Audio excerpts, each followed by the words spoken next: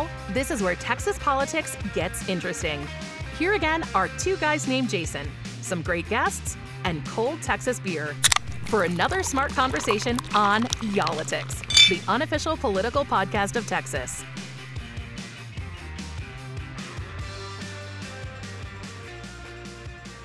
Hey, everybody. Thanks for being back with us for another episode of Y'all-itics. You know, it's always good, Jason, when we are able to talk about, something that's going on in Texas that is adjacent to politics or right in the middle of politics. Yeah, right. And it's good news. And this is a good news podcast because Houston is making some headlines. And I'll just share the headline right off the top here. It's from the New York Times. It's from the opinion section. And it says, Houston shows how to tackle homelessness. This is a problem, obviously, that, affects every city, especially major cities. And Houston's doing something right.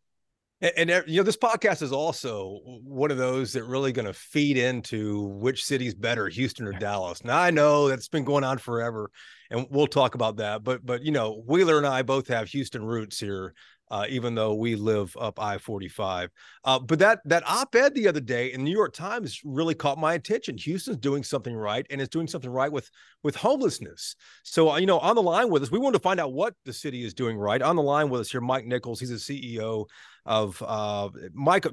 Welcome here. First of all, let me make sure I get the title right. CEO for Coalition for the Homeless for the last 5 years. Thanks for being on the podcast with us here. Coalition for Homeless for Houston, Harris, Montgomery, and Fort Bend counties. That's a lot of that's a mouthful. A lot of people, a lot of room. We're the lead agency for the Continuum of Care, the Way Home, which is our community's effort to house people experiencing homelessness. The coalition's been around for about 40 years, and the Way Home has been around for about 12 years. Cities around the nation are having issues around homelessness. It is continued to get worse with the expensive housing. Sure. With the COVID, it continued to get worse, and we in Houston are quite proud of the efforts that have been made as a community to house homeless individuals. Mike, since 2011, more than 30,000 people experiencing homelessness have been housed in permanent housing. Now, I'd like to take a minute to explain that because people get a little confused. Permanent housing is not just handing somebody a house. It's not a little home. It is taking a person who's experiencing homelessness and giving them an apartment of their choice with a lock and a key and air conditioning, heating, and cooking area, to a real place that they can stay in long after they overcome the trauma of homelessness. It is getting some rent subsidy, generally through the housing authorities, to pay the rent as they go through this transition. And finally, it is having case management, real case management, paid case management, not volunteers, but professionals who help these individuals overcome that trauma of homelessness. The exciting thing about it, so that's 30,000 people since 2011. There are about 9,000 housed tonight in rent housing. And with this way, not a tiny home, not a trailer. This is a place that they can stay long after they overcome the trauma of homelessness. And that's what's really different about this is that you guys did something that seems obvious on the surface, and that is put homeless people first and foremost. Before you handle anything else, get a roof over their head first. That seems obvious. Like I said, why aren't other cities doing this? Because it's working for you guys. Other cities are now following your footsteps, but this seems so easy to do. Well, the Los Angeles Times had an op-ed that said, what can Los Angeles learn from Houston? If you think people in Dallas are unhappy about Houston, you used to see people in Los Angeles. But what they said is that it was our organization, our pragmatism, and our scale.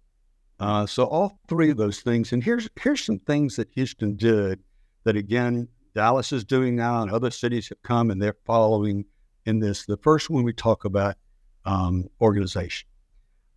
We're a nonprofit. The coalition is a nonprofit, but we're the lead agency. This is unique. In LA, the lead agency sits in the county government, and it's all bundled in politics. We're as an independent entity. We can stay above the politics. We can get the county and the city to work together. We can get philanthropy to fill in the gaps where federal money fails. So that's the organizational piece. We get the more than 100 nonprofits who work on homelessness working together and not stepping on each other's toes. And we get it focused on housing. And that's a big issue because a lot of people say, no, let's build shelters. New York City spent billions of dollars putting people in hotels, and it's just been a failure. In Vermont, they used all their COVID money to put people experiencing homeless in motels, and that when the COVID money's run out, they're out on the street again. So that's an issue. The second thing is pragmatism. Big decision was made, Jason, that we would house the most vulnerable people first. And that's the people that's likely to die on the street. So we didn't say we're going to house the most sober people, the people who are going to be most successful.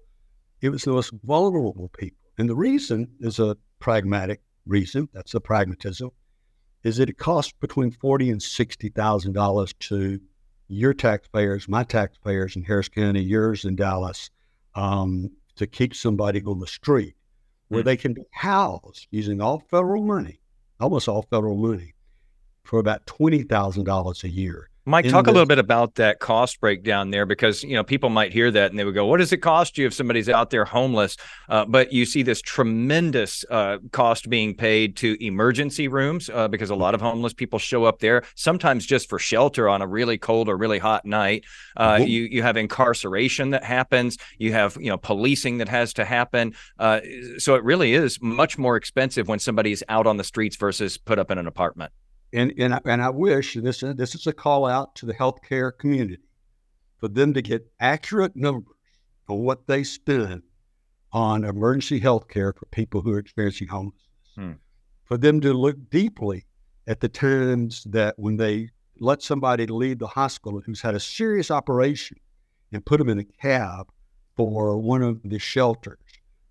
Healthcare really needs to step forward and think about their role in reducing the healthcare cost long term. And we, the taxpayers, need to look at that, because what we know is if we could move dollars from healthcare to the social determinants of health, housing, nutrition, education, that safety net, we, the taxpayers, would save a huge amount of money. Because this is a more than a local podcast, and we'll just add to that. The state of Texas is irresponsible in the fact that it does not expand Medicaid. Other states that expand Medicaid have been able to use these Medicaid dollars on these social determinants of health, on case management for these individuals that reduces the cost. So Texas is throwing out $10 billion because we want to expand Medicaid, and it's wasting the rest of our money who are having to pay our local taxes for health care for these people experiencing homelessness. Big issue, so that's pragmatism. The last is scale. Again, as I said, we've housed 30,000 people in the Houston area, 9,000 are housed tonight. The scale is very important. A lot of cities have look at it, and politicians do this too. They say, but I see this homeless person here on the street. Jason, I'm a business guy. And what I've learned in business is you don't have to be 100%. If I was in the airline business, I need to be 100% on flying. On baggage, 95%. On customer service, 90%. The food business is the same way. We couldn't get everything every day because the cost would be outrageous. So scale is important. And what we know from this is even housing those vulnerable people, 85% of those people will succeed. That's a big number, and that's good enough. Doesn't have to be 100%. 15% of the people have significant problems that they don't succeed. When we decommission an encampment, we go in, and again, 85% of the people say, absolutely yes, we are coming with you to housing. 15% of the people say no. On the street today in Houston, there's still people who have such severe mental health problems that they don't fit in this at the scale. But what we've done is we said we're going to house these people at scale. The other 15% we need to work with. We need to demand, again, state government pay more for mental health. All the talk about mental health in the legislature this year, a few dollars with the mental health in the prison system, none came to the cities. This is something that we need to demand, that we need.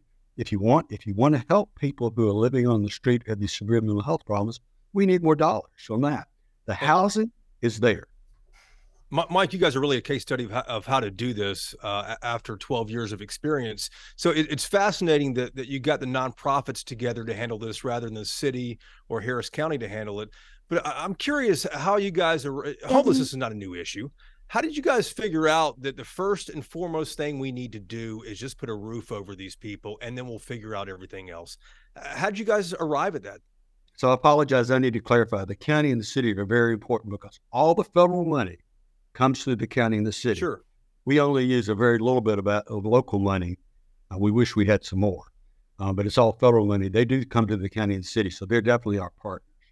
And so the question you ask is, how this housing first? First, we looked at the data, and the data was clear. Again, you put people in housing, even the most vulnerable, 85% will be successful. There are people who want to argue this, and it's sadly become a political issue. The people in the legislature who want to say housing first is a failure. And we say, look at the numbers. Give me your data. And our data shows that putting people in housing is successful. One of the things that happened that was just learning through experience is when COVID hit, that we got the city and county together and we said, what do we do for people experiencing homelessness? So we we rented a motel for people who had COVID. We had a new shelter that we put up temporarily because the shelters had closed. We had testing sites. And after 2 months, I said, oh my gosh, this is so much money. Let's just house people. I can do it so much more effectively and cheaply and permanently. And that's what we did. So, learning by our own pieces of work.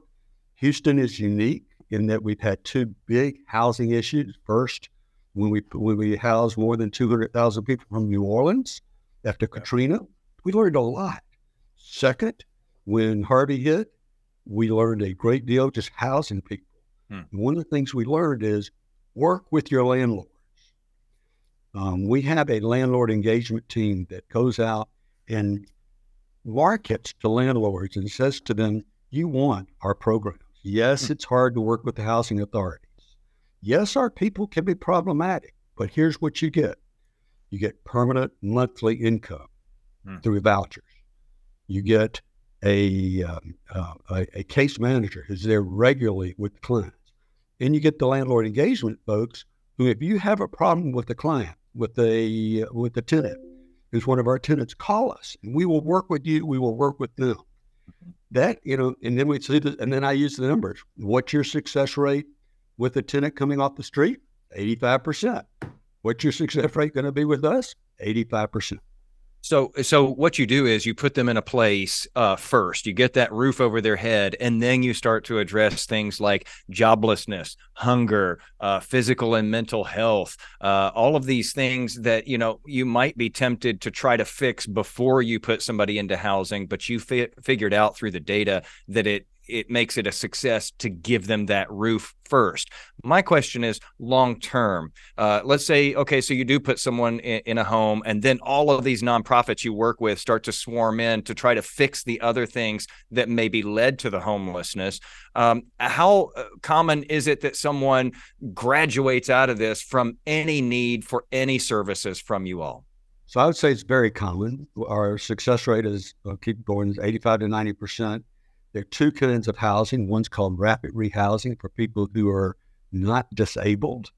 Generally, it's a year. Could go to 2 years. They get this support. They have this incremental demand on them to have income. They get work. They get the mental health care. And I would say it's not a swarm of nonprofits. It's very organized. When someone gets housing, at the same time they get that case manager.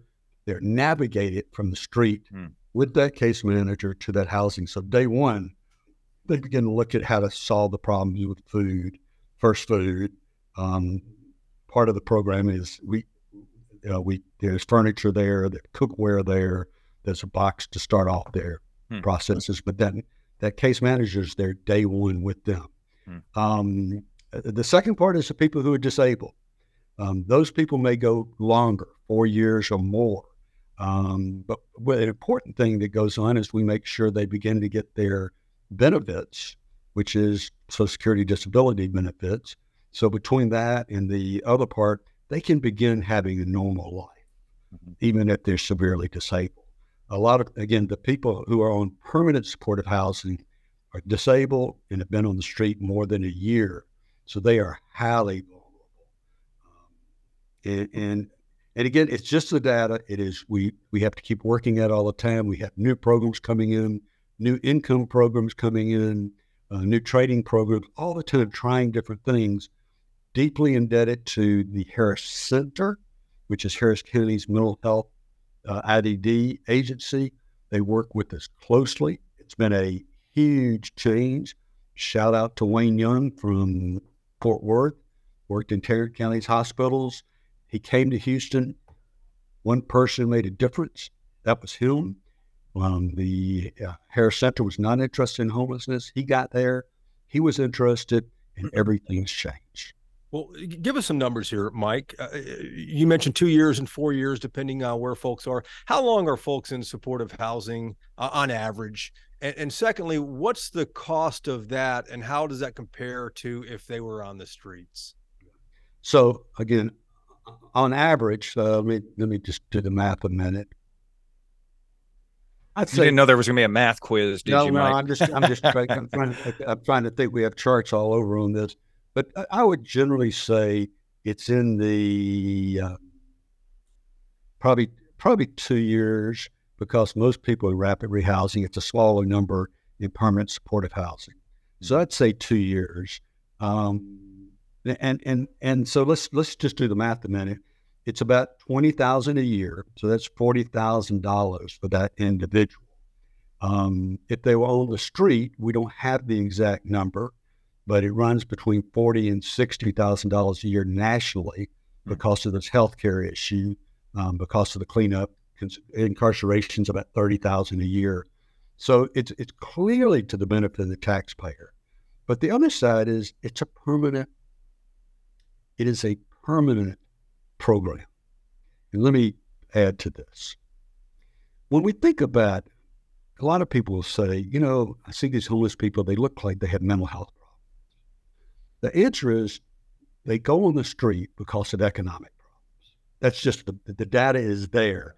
Overwhelmingly, it's just economic. It's a loss of a job, it's a divorce, it's a bills too high, evictions. It's just purely economic. And it includes people who never thought they'd end up there. Very much so. Very much so. The second is that, so it's economic. But once you're on the street, the longer you're on, the more apt you are to have mental health and substance issues. Because if I was on the street, that would be my answer too. It's just too scary, too hard, too difficult. And so, yes, when people begin this housing, they may have those issues. But what we found is that first step, that feeling secure, feeling like you're not in danger every moment, that roof over your head is the first step to beginning to solve these human problems. Mental health, and this is an important point I want to make, is a chronic problem. Like diabetes, like high blood pressure, you can't go to the hospital and fix it. We wish you could. Maybe, you can get stabilized. Again, we have people who go to Harris County Psychiatric, and they go to another program we have that's 4 or 5 weeks. You can get stabilized. But to have this problem under control, it's chronic. It takes years of up and down. And living in your home is the only way to begin really solving the problem. Mike, let's continue with some numbers here. I looked at a collection of statistics here. Correct me if any of these are outdated now. But in the dozen or so years that this has been going on in the Houston area, you all have been able to reduce the homeless population by about 2/3 from what it was. There's been a 17% drop over the last year. Is that right? 17% is really even interesting. It's about flat over the last year. It is a 17% drop in people living on the street. Okay. Yeah, that's what really, because homelessness by definition is people living on the street, people living in emergency shelters, people living in transitional shelters, like if you're in domestic violence shelters or something like that. That's all counts. That's a good distinction there. So just in the last year, you've seen a 17% decrease, though, of the number of people living on the streets. That seems significant. And what I've seen is you all have, some folks in shelters. On any given night, you might have, 1,200 people still on the streets. That's a vast improvement from where it was years ago. Was this just a matter? I mean, yeah, you had the data. Yeah, you had a different way of thinking. But was this also a matter of getting along with each other and talking, right hand meet left hand, city meet county, meet nonprofits? Because it seems like in so many places, all of these entities are in competition with each other. You have nonprofits that are, trying to stake out, what their turf is. You have a city wanting to do one thing, a county wanting to do another. Was it just a matter of saying, hey, why are we all, swimming against the current here? Why don't we, I wish I could say it was just a matter. But the collaboration, and it's collaboration every single day. That is, what is my job? My job is to promote collaboration by any means necessary. What are the means necessary? The philanthropists in this city work with us. And we say, don't give money to people who are working against the system. Give money to those who are working with the system. And many of them have said, yes, we're there. But was it hard to get everybody to sort of, march in the same direction and hold hands on this? Is it still hard to get people to do that? It is hard every day. It is still hard. We have a mayor's election coming in, and we have a new mayor, and all of them are looking at other cities and other ways to do things. And I try to say, make sure you listen to what we're doing, what we've done well. So could the model fall apart here? I mean, is there a risk of that? So let me get two things. You ask, political will is very important. And I see that in the mayor of Dallas. He's really has political will to stay on this road. In Houston, Anise Parker and Sylvester Turner stayed on this, and that political will, and Judge Hidalgo and Commissioner Garcia and Commissioner Ellis, Commissioner Briones, that stayed on that focus. And that's really important, political will. Philanthropic will and philanthropic leadership is important. The head of the Houston Endowment wrote an article that said, philanthropy shouldn't mask bad government. And so the philanthropy has to step up and demand effective government. So the answer is yes. The answer is we still have to work with our other nonprofits to make sure they get credit for their work publicly. I know you saw the New York Times article on CERT, which is one of our great partners, had a lot of credit in there. Sadly, the Harris County and the Harris County and the Houston Housing Authority didn't get credit, and they should have. So getting credit for this good work is important, but the demand collaboration is important. And I will say this about Houston. Houston is good at collaboration. Houston is good at working together, philanthropy, government. As I told you, before I had this position, I was the head of the Houston Parks Board that built out the bikeways in Houston, public-private partnership between the Kinders on the private side, the city and county on the public side, and got it done. Houston built a ship channel from the ocean, craziness, public-private partnership. I think Dallas has that too. I think they have all the tools in place to do this. It does take that political will, and it takes real leadership from the lead agency and from the nonprofits. They cannot just be off on their saying, oh, it's only my program that works. They have to be willing to work in the system. And Mike, Houston's a little unique in a lot of ways, but in this situation, because of no zoning down there, where are these formerly homeless people physically going to get a roof over their head? No zoning is certainly helpful in Houston for this situation, but I think of NIMBY, not in my backyard. Probably a lot of people who are concerned about that. Have you run into that, first of all? And secondly, can this be replicated in cities like Dallas or San Antonio or Austin, where zoning is pretty strict? I do not think zoning is the separation from us with other cities. Again, what Houston has, where we don't have zoning, is we have deed restrictions. So I just want to put that in a little Right. bit. I don't think that is an issue, but I will say here is an issue. I believe Houston and Harris County is a pro-housing government, and it's been pro-housing forever. And that means that we want housing, we want apartments. We're not fighting every time somebody wants to build an apartment building. So housing is good, and I'm whether it's affordable housing or expensive housing, I don't care. Housing is good. We need to keep working on that. So I would say that's a government thing that works well in Houston, and I think generally in Dallas it has that too.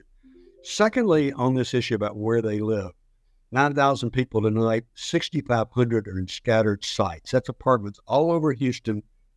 They have to meet the rent guidelines, which means that they're between $1,000 and $1,200 a month. So it's not every apartment, and they have to be on public transportation, which in Houston is a bigger issue than Dallas. So those are the two things that you really have to do, but they're all over the county. So you guys are finding these places for the folks to go to and paying the rent to get them under a roof, right? That's correct. Now, about 1,500 are in congregate sites. New Hope Housing, and I can't remember the agency in Dallas that does the same thing, builds congregate affordable housing, and about 1,500 people in those sites. And again, we want to make sure everybody knows it's the choice of the individual where they want to go. If an opening comes open at one of these congregate sites and they said, no, I really want to live away from other people who've experienced homelessness, they get that choice. I want to ask you about visitors here because you all had visitors a dozen years ago in the Department of Housing and Urban Development, and they basically came in and said, this doesn't look good. You guys are going to have to be designated a priority community, which is not a great thing. It says that you've got a big homeless problem. Now here we are 12 years later. You've had this success. You're getting great headlines. I read that Dallas and Collin County employed some architects of the Houston approach as consultants for their problems, and they saw chronic homelessness fall by 32% over the past year. Is that correct? It is correct. And now you're getting visits, I would imagine, from all kinds of cities who are trying to solve this problem. We've had visits from the mayor of Los Angeles, the mayor of Chicago, the mayor of Denver. We actually have a team going up to Anchorage. They said they wanted to pay some of us to go to Anchorage on the shortest day of the year, of course. Well, we said we'd be there. Seattle, Spokane, other places. And it's, we tell them our stories. We talk to them about it. Let's talk about HUD a minute. So the Housing and Urban Development is a much maligned agency. And I also give them a hard time because it's so complex to spend their money. Yeah. And it's so highly policed. And it is difficult. And the people who work for me who are the smartest are the ones who try to figure out how to brave this limited funding. And that's amazing to me because it just looks impossible. So I give them a hard time. They do offer help, and they have some technical assistants who we've worked with and we still work with regularly to say, how do we brave this money more efficiently? How do you help us get this collaboration between the city and the county and the state? Have they visited you all again and said, hey, can we hold y'all up as a national model? I mean, well, they visit us, Jason. They visit us to help us, and most recently they looked at how we decommissioning encampments, these big encampments, and that is now a national model that they've taken in. Wow. And it's a great model because 30 seconds on that. Here's what we learned over the last 5 years of decommissioning encampments. When you decommission an encampment, you have to offer everybody in that encampment housing. Mm. You cannot go to them and say, we're going to give you housing in 6 weeks, 6 months. You have to say, we're going to give it to you on this date. And you're talking about approaching a group of people under a bridge, perhaps living in boxes and under tents. Mm-hmm. And the success has been remarkable. I mean, the biggest one we've done is about 80 individuals who were living in tents. And again, 90% of them came with us to housing. 10% either went on their own or did something else. It's not, again, pragmatism is important. Mm-hmm. But that's something that HUD looked at, and it's been a real success. Mm. It requires a lot of work because you have to get all that housing set up before you do the decommissioning. Mm. Mike, a couple last questions here for you. Besides the obvious of getting people off the street, zoom out for us a little bit. What's the bigger picture of doing this? How is it really helping the city on a wider scale? Because it certainly is. My goal in doing this, Jason, is I wanted to prove out that government could be a force of good, even in the most difficult problems. And this could be a model for all of the problems, these social problems. And we could also find the issue. So that's really what it is. And the bigger picture is forcing the county and city and philanthropy and nonprofits to work together to solve a problem. It's so important. And anytime you see this dysfunction, you're going to know it's an issue. So that's one, is that good government is possible and money can be spent wisely and well to help people. And you can do something that's morally responsible. My granddaughter, who lives in Dallas, calls me all the time to complain about why people are homeless. My wife complains in Houston. I just want to say it's everywhere. But you can't complain. We can say, look, this is more expensive to leave people on the street than it is to house people. And just tell people when they talk about, these folks who want to be homeless, or these folks are not worth putting money in, or I had to pay. You just got to push that away and say, what is fiscally and morally responsible? And when people start thinking like that, we can change everything. Everything. I mean, education.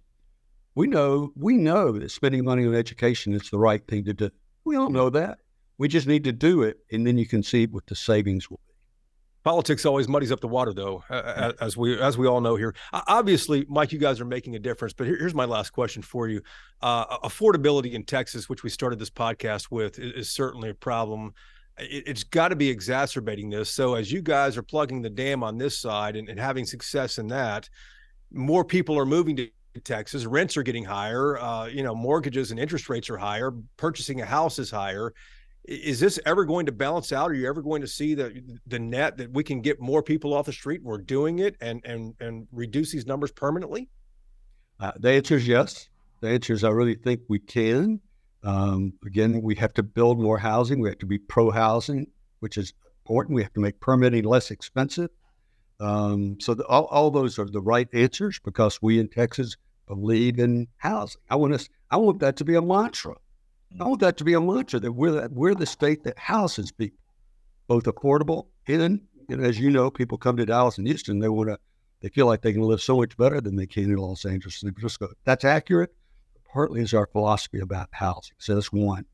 Two is yes, those are issues. But if I could tell you the other issues, we need to make sure we do a better job of when people leave prison, not to just put them on the street with nothing and change around them that they cannot get housing, they cannot get a job. I mean, that is ridiculous to expect people to come out of the prison system. We can do better. Yeah. We can do, and it would be less expensive. I'll keep saying it.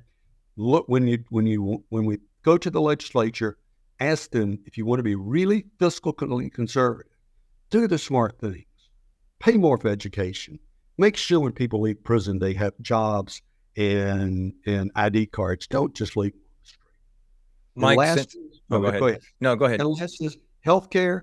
We want healthcare for everyone, but we want it to be spent wisely.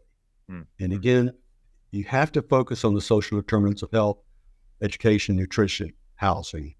You have to do that. Mike, since Whiteley decided to close with 2 questions there, I always have to one-up him, and I'm going to do 3.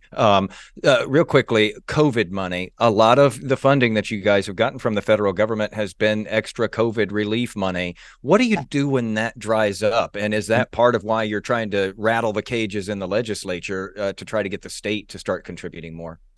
The answer is it's very problematic. Let's make sure this is clear. The 9,000 people in housing, we have money to keep them in housing throughout this process. Once the COVID money is done, and after that, we have a process in doing that. But the real benefit of the work we've done, the landlord engagement, the outreach, paying landlords to hold apartments, all that's been with COVID money. It is going away end of December 24, June of 25. I am very worried about that, very worried. In Houston, where we don't have much local dollars, we need those local governments to come up with, and it's, what's the answer? About $25 million a year. Big numbers, but nothing compared to, just do the math, 3,000 times 40 to 50,000 for keeping on the street. It is a lot cheaper than that. A lot more beneficial than that. So that does worry me. It is a big issue and of grave concern. And I will again say this healthcare issue is a really important one. We're watching CMS, who oversees all the Medicare and Medicaid, start thinking more about social determinants of health. But yes, we need to do something. We need to do it quick, or we'll go backwards, and that would be a sad.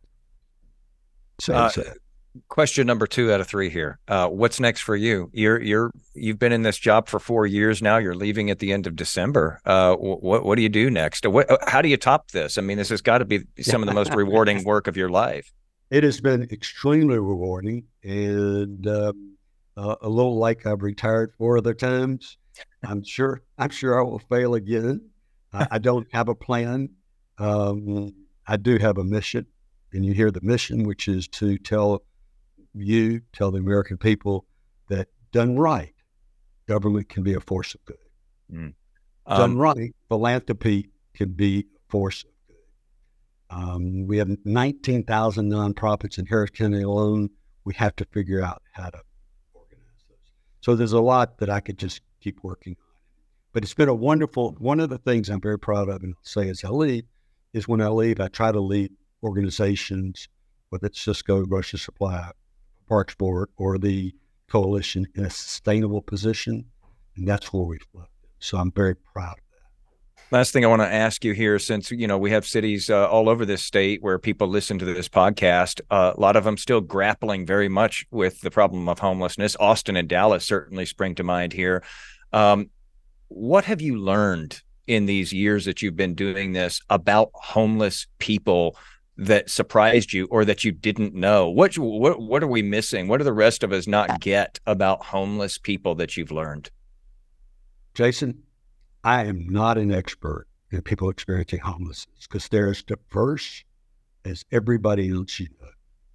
So all I can say is my expertise is finding dollars and services to help people experiencing homelessness have a roof over their head, a real roof, key, a lock, and a lease in their name so they can be accountable and they will succeed.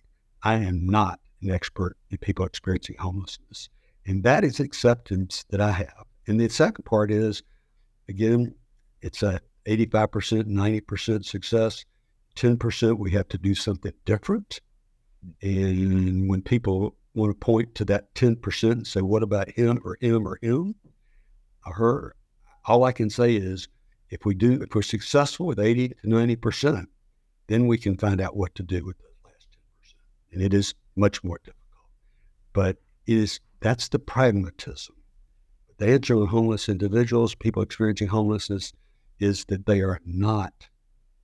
I don't have any expertise in them. I just want to say that a lot of writers and editorial writers want to focus on one person. The best art I've ever seen on this was an opera produced by the Houston Grand Opera called Another City, about homelessness. And it showed the great variety of people experiencing homelessness, but it also showed the system of getting people housed. And I wish everybody could see that piece of art, that opera. But when people want to say they're experts in folks who are homeless, I don't see it. And I'm certainly not. I'm a business guy. My goal is to put roofs over people's heads. And I wish government would see this. Yeah, it does take a team, and congratulations to you and your team, because you have been finding the dollars and the doors to put these folks in. So that is huge. And then the national recognition. Then on top of that, getting Dallas to follow Houston's lead on something, man, that's huge. Well, when it started back in 2012, we looked at Dallas and they helped us. Yeah. So Jay, it helped you figure out what not to do or what? I didn't know what to do. And believe me, as we looked, and I will bet you this, as we look toward post-COVID money, Dallas will be there to help us learn about how to do that. So I'm a proponent of learning from other people. I love the competition between Dallas and Houston. It's part of who I am, and love every second of it. But the reality is, we are partner cities. We're different as can be, but we also have one thing in common. We are pragmatic. Both cities are highly pragmatic, and we will learn from Dallas about how to fund this post-COVID. That's what I bet is going to happen. Mike, congratulations on your successes here and the team successes. Mike Nichols, CEO for the Coalition for the Homeless for Harris County, Fort Bend County, Montgomery County, Fort Bend County. A wide swath down there. Really appreciate your time and all that you're doing down there for the homeless population. It's my honor to be with you, and again, love Dallas and think they will continue to have the success that they've had, and we will learn from each other. Congrats on the results, and congrats on your 4th retirement. We'll see how it goes, or if we end up doing an interview with you about something else. Thank you, sir. Click subscribe and get Y'all-itics every week. Y'all-itics, the unofficial political podcast of Texas.